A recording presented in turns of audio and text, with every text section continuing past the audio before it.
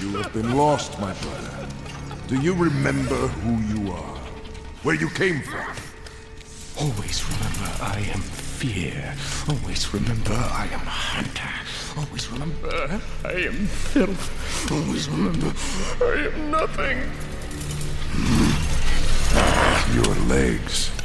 That scum! He took them from me! He took them! Who took them? Jedi!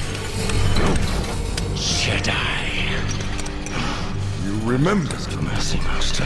Mercy is a lie. A delusion of the weak to think themselves strong. I ask not for mercy. What is it? Brother, what are you saying? And through the filth, through the grief, Jedi! Revenge. I must have revenge. It's time for Send in the Clones! Join your hosts, Bucho and Robbie, on an epic journey through a galaxy far, far away as they follow the escapades of Anakin Skywalker and the Jedi Knights with the clone army of the Republic in their struggle against Count Dooku and the droid army of the evil Separatists. So step in and prepare for adventure because it's time to send in the clones! In this episode, the brutal and hulking Savage Opress searches the galaxy for his long-lost brother Darth Maul. His quest takes him to the junk world of Lotho Minor, where he finally finds his brother, deranged and incoherent and with spider legs. Hey troops, it's your old buddy Bucho on my first ever watch of the Clone Wars. Next to me in the dropship on his third ever watch of the Clone Wars, he's the mother Talzin to my Savage. It's your trusty pal Robbie. Hello there. We're going to talk about the 87th episode in the StarWars.com Clone Wars chronology. It's written by Katie Lucas and it's directed by Bosco and it's Season 4, Episode 21, Brothers. So Robbie, let's roll out with you letting us know what you remembered about Brothers before you rewatched it again this week, and also maybe if you can remember a little bit about what the fan reaction was like back in the day when you and the veterans of this show went through it all for the first time. Well, I mean, the thing that I remember the most about this episode was the diner at the beginning. What? I'm kidding. You got me, man. Yeah. Just for a second. No, I mean... You got me. There's a lot of things to unpack here. I mean, the first thing is, for the first time in the series, we get a red Clone Wars logo at the beginning of the episode that signifies the return of Darth Maul, and they played this up big time. I mean, of course, after the reveal, when we first see, Maul's face... At the end of the Night Sisters arc. Right. But when you see that, but I don't remember when that was. There was time. There was time for people to get excited about it and to get almost impatiently excited about it. Of course, there's the backlash that came along with it. Sure. Because, I mean, exactly how, all that kind of thing. I mean, for me, this is one of those things where I feel like... in a way, it was Lucas, to a certain extent, kind of succumbing to a little bit of the fan pressure, but also because I think he realized that Maul was a character rich with ideas, and to bring a character like that back was just interesting for the show. And what I love about Maul is he brings a chaos. I mean, not to get into anything for future episodes, but he brings a chaos that is really welcome. He's a complete loose cannon, which is really, really a lot of fun to see. And I mean, you've got Savage, who's almost just like an unruly brute. And even with all the chaos that Maul brings, it's going to be interesting to see how that affects Savage going forward. But I mean, of course, yeah. I mean, what can I say? I mean, the reveal of Maul with spider legs was just like, what are they doing? What is going on here? What exactly is going on? But I think people were okay with it. Because, I mean, I think everybody, I don't know about everybody, but a lot of people were kind of a little disappointed with the fact that we got such an amazing looking character. A character that maybe had, a lot to say, a lot to do. And, he's killed off pretty unceremoniously in Phantom Menace. And I feel like a lot of people felt that it was a wasted opportunity. So maybe this was a way for them to rectify that. Yeah, I mean, you've heard this from me before, but I was one of the very, very few people who didn't love Darth Maul, in the Phantom Menace. And even as someone who, I took a while to come around to the prequels, but I always liked the Phantom Menace I liked a lot of things about The Phantom Menace, but Darth Maul was one of the things I didn't like. And, it's a line you've probably heard me say before a few times, but the thing that sort of stopped me from really embracing him was that he felt... I mean, it's probably not the best line that I've ever come up with, but where everything in Star Wars feels like it's designed and created for 9-year-olds, Darth Maul felt like he was designed by 9-year-olds, and it's like Lucas got a room full of 9-year-olds together and says, all right, tell us what a villain should look like. And, he should look like the devil, and he should have horns and he should have tiger stripes. I don't want to go over it too much because you're probably bored with hearing this from me by now after so many years. But to me, the design is so on the nose and so lacking in any kind of subtlety. He's got 2 lightsabers, instead of just one, it's 2. What's better than it's all of that, right? And so I felt like just as much as Jar Jar, he was just aimed so hard at the younger audience that he never clicked for me. And I know I'm in a huge minority here, and I know people of all ages thought he looked super cool, but yeah, just that on the noseness about him never clicked for me. And also, I didn't have any questions about him. I didn't think he had anything to say because he's not a character in The Phantom Menace. He's just a very, very effective. I mean, he may as well be one of the droids because there's no personality there. Right. He barely has any lines. He's a tool. Yeah, he's a tool, and the way he moves tells us something about who he is, but even that is almost like could be just like a super highly programmed droid. So I was never one of those who was champing at the bit to have more Darth Maul or whatever. If I'd been watching back in the day, I'm sure I would have rolled my eyes at it as well. As it happens, watching it now, I've seen Solo. I've known that he was going to turn up just because I've heard it. I know that he is coming back. I knew that he was going to have spider legs and what have you. But I almost feel like before we get to that stuff, there's just a couple of little notes I had about the earlier parts of the episode. I mean, your favorite bit, the diner, of course. Oh, yeah. When Anakin and Ahsoka are shown to their seats in the diner, there's a Padawan who looks very much like Daron the Exterminator hanging out in the background with a Rodian, with old tentacle legs, 3 eyes, Daron, the old mushroom head himself. And even earlier in the episode, we find out that even though Ventress said she wasn't going to join the team in the previous episode, she's still drinking buddies with Latz Razi at the start. So I guess that's kind of nice. They're still on good terms. But Ventress and Anakin and Ahsoka all disappear from the story. Yep. And Dooku. Right, but I'm sort of more used to Dooku disappearing. Like, there's a lot of episodes where Dooku sets something up and then we don't see more of him. He's behind the scenes pulling the strings, whereas Ventress and Anakin and Ahsoka, they are... If we see them earlier in an episode, and it's not just an episode where Anakin's saying goodbye to Ahsoka and she's off on her own thing, usually it means that they are going to be part of the game, and Anakin and Ahsoka are almost like on a detective mission a little bit, or pulled into one at the start, so I kept expecting them to turn up, and, I kept wondering maybe Ventress is going to turn up, but it turns out really they're only there at the start of the episode, just to let us know that Savage's presence can still be felt through the Force, but it gave this episode a fairly unique structure.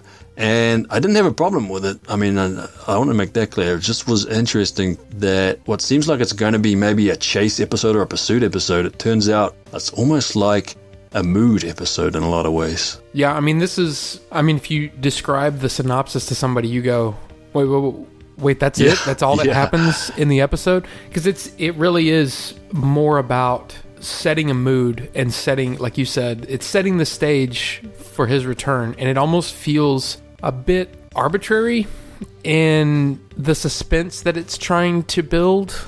You know what I mean? It's just one of those things where it doesn't completely work for me.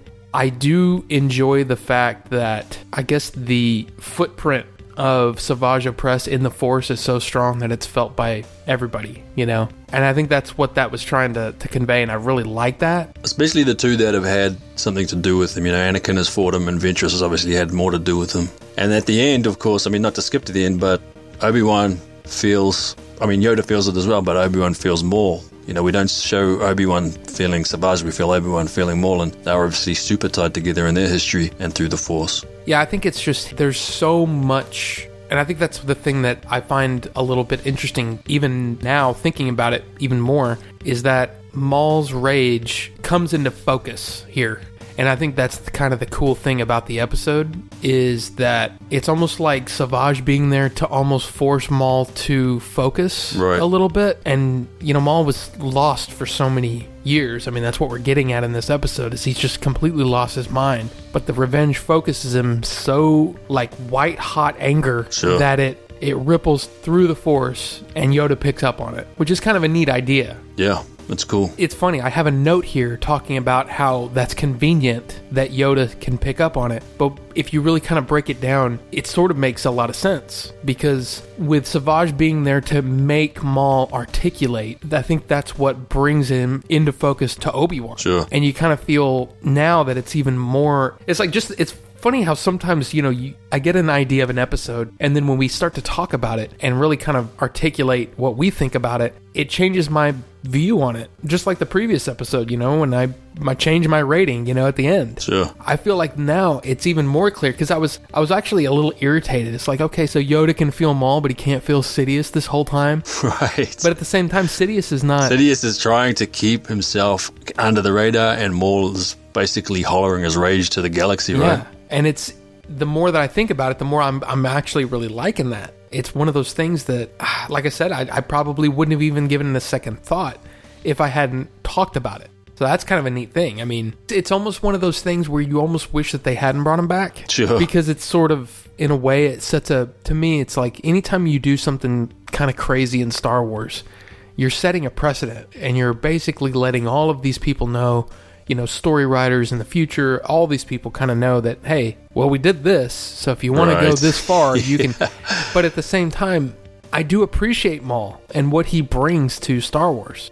One of the things that I really loved, a lot of people talk about Maul's fighting ability and how funny he is to watch. But my favorite Maul moment is when he's pacing and just staring Qui-Gon down in between those shields. It's a mocking, like, oh, I'm going to get you. There's something about it that I love it. It's almost pure evil, but maybe I'm 9 years old in my head, but I love it. Sure. I've always loved it. So it's one of those things where even though I'm not a crazy, Maul survived being cut in half and somehow someone made him a Spider-Man, I'm okay with it. I'm like, I just go with it because I really, really enjoy it. I don't know. Call me what you want, but I really do enjoy it.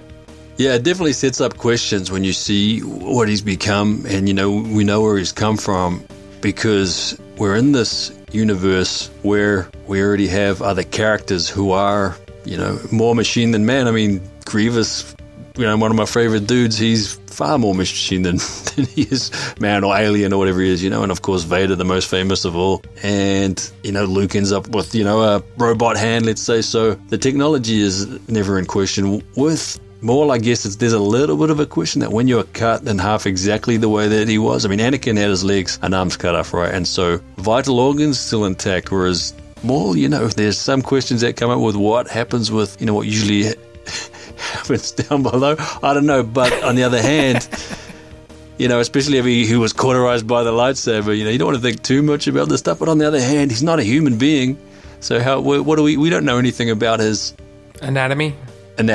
So I was sort of fine with all that. I didn't have any problems with any of that stuff, and I just loved how the animation of his spider-like movements is outstandingly animated, amazingly creepy. I got goosebumps when he was tangling with Savage right at the start there, when they first sort of tie up.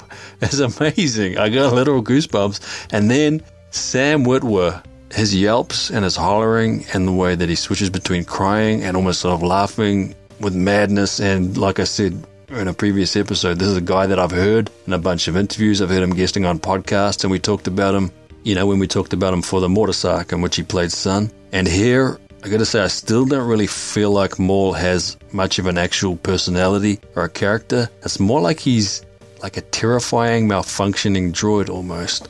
But Witwer's vocalizations are amazing in terms of expressing the horrific mental suffering that is part and parcel of whatever that malfunction is. So, like I said with the Mortis episode, where he's really good at bringing something to Son, who was a character I didn't really like or connect with. This quite simple and short performance. He's only in the very, final act of the episode, and not that much of it. I get why so many fans hold Sam Witwer in such high regard. It's just one of the best vocal performances in the show so far. It's all expressed almost in music. I mean, it's almost like a musical performance, the way that he modulates the anguish. And that's what makes him sort of an interesting character. And at least going forward, you're like, okay, so how how do you bring somebody back from this, you know? How is he going to be a character that's even going to be that dangerous other than just a whirlwind of terror, you know? Sure. But we'll see. And Witwer is, I'm telling you, Witwer is top notch. And one of the things that it's sort of like, you know, when you hear about certain people that you just love, you really root for people that seem to have a passion for what they do. Sam Witwer is one of those that even before this episode, even before I knew he was going to play Maul, even, you know, way back, Sam Witwer was kind of known in the Star Wars community as somebody that was a fan first. Yeah, that's how I know him. And just loves what he does. And here, I mean, it's just like, I almost have like this, like a fist pump in my head every time he does something awesome. It's just like, yeah, Sam, go, man. Right. His performance here is ridiculously good. We don't know Maul yet. We don't know what makes him tick. We don't know a lot of things about him other than what you've talked about him being just pure hatred. But you'll see. There's levels and there's things about Maul that are just really, really fun. And Witwer, God, man, the dude is talented. So yeah, I'm just saying this is the beginning of a ride, you know, and it's a lot of fun. Yeah, and the animators do an awesome job with him as well. Even little touches like the way his metallic, spidery carapace has kind of scales or something, and I guess they're supposed to represent the hairs, you know, on the back of, say, a tarantula or something, which is my favorite spider. And the way they shake and vibrate, it sort of helps tell that story of his frantic soul in a visual way, that he's not at rest, he's vibrating, has so much anguish coursing through him, you know, at all times. And of course he's put in direct contrast with Savage Opress, who is not necessarily, I mean, he's not necessarily a cool, calm customer. I mean, we find out there's a sort of, I don't know if it's intentionally comical, but when he finds the hut, there's nobody home, just how quickly he gives up, you know, howling his dismay and anger at Mother Talzin and throwing this tantrum and accusing her of betraying him. And maybe just played as a little unintentionally comical how fast he gave up, rather than just, you know, assuming his brother may not be home. You know, what if he's just out? He's straight away, he's like, it's all been a lie. And, you know, like I've said in previous Savage episodes, he's not, or I felt like he's not really a character. He's almost like a force. He's an embodiment of a brutal side of the Force. But something in this episode that I noted, particularly because of things you've said in the past about how the show presents fights as if they're kind of janky and binary and not smooth, the grace of Savage's movements in this episode with that double-bladed lightsaber, it's really quite beautiful how smooth and flowing everything is with him in that moment where he doesn't seem to fight like a brute anymore. He's got, I mean, I don't know, is there any other word for it apart from grace? I mean, how did you like those moments? The junkies that he's fighting, they don't really seem like they're formidable fighters. They're kind of cannon fodder. But the way that fight shows us that he can move in a way that's not all about brute force, I really dug that moment. It is beautiful to watch. And it was almost like, for me, I'm sitting there and I'm watching it and I'm thinking that it almost feels like, well, not a lot happens in this episode. Why don't we have some people attack Savage on the way to... It almost feels like an arbitrary fight. Let's just throw a fight in there. But I really did enjoy it. I mean, it's sort of a beautiful looking fight, you know, the way it goes down. And even the fact that Morley seems to help him out at the end, which is kind of neat to see. Yeah, seems to help him out. I mean, we haven't talked about Morley. We've talked about Maul, but not Morley, the Anacondan. And I kind of love this creepy, slimy guy. He's... You know, anytime a snake turns up like this in a story, the main two references that I always have, and I'm sure it's similar for a lot of people, are obviously the snake from the Garden of Eden in the Bible story, but also Kaa from the Jungle Book. I mean, the Jungle Book was the first movie that I ever saw as a kid. You know, I was a tiny little kid and my auntie took me to the movies for the first time. That's what we saw. And so the Jungle Book's always had a real special place in my heart. And Kaa was a really, you know, kind of, that's a character that leaves an impression. And it didn't hit me at first, but once Savage was dropped into the hole and we see some kind of massive spider in the shadows, that's when it hit me that Morley is kind of Gollum-like. For sure. Like Gollum trying to steer victims towards Shelob, the spider, in Lord of the Rings. So, yeah, how did you like the role that Morley played, and how did you like this performance, Robbie, from...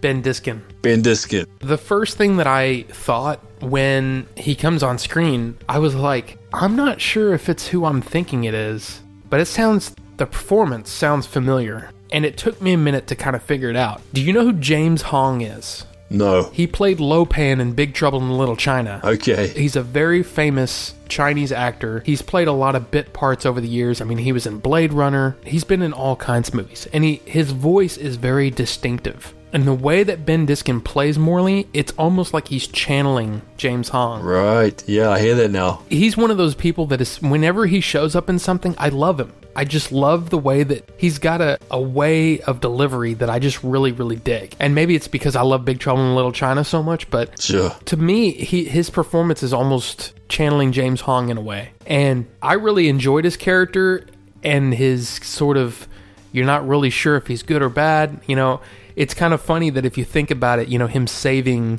Savage during that fight almost seems counterproductive, since 5 minutes later he just throws him down the, you know, down the chute anyway. But it was a fun character because you just didn't know where he stood and what he was going to do.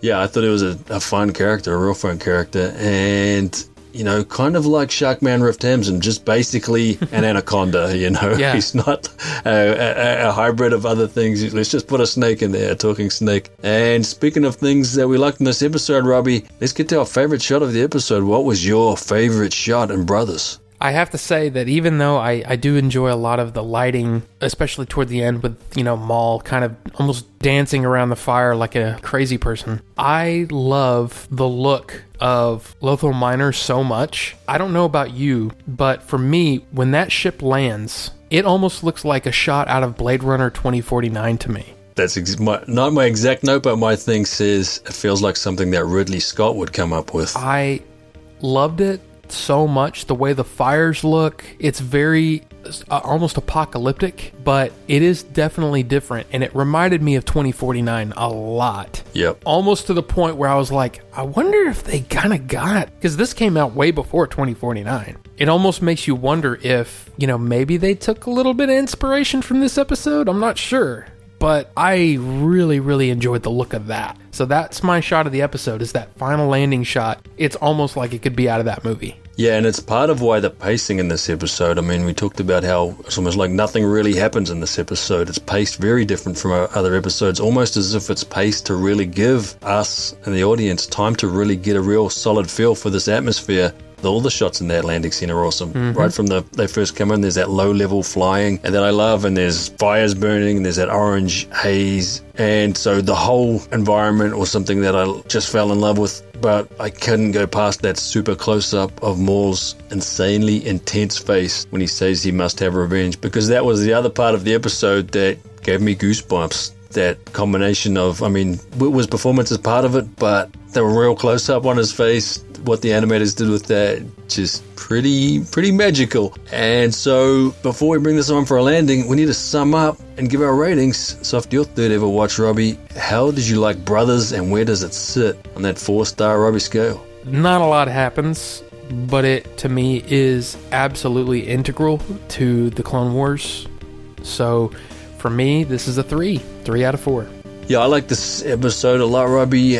Maybe I didn't completely fall in love with it because Morley is the one who really feels like an actual character. You know, the two Dathameris are almost like spirits that are expressing themselves, you know. I mean, we didn't talk about how Clancy Brown, or for sure we've talked about it before, but Clancy Brown is Savage's voice, but he still doesn't really have a personality that I can grab onto. So there's things that don't really click in the episode, but the atmosphere was enough to make this episode that I'll definitely look forward to rewatching. So it's a solid 7 fire breather walkers out of 10 for me, Robbie.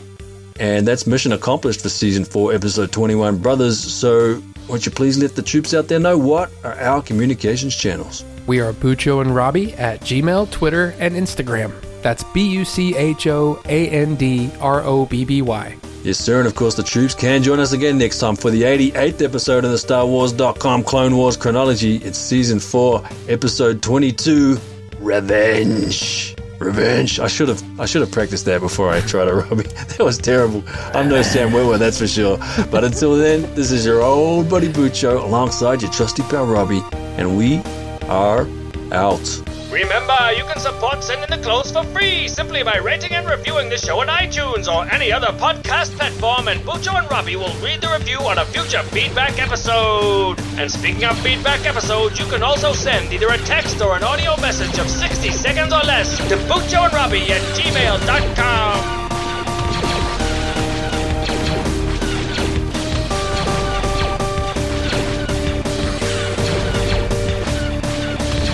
May the Force be with you.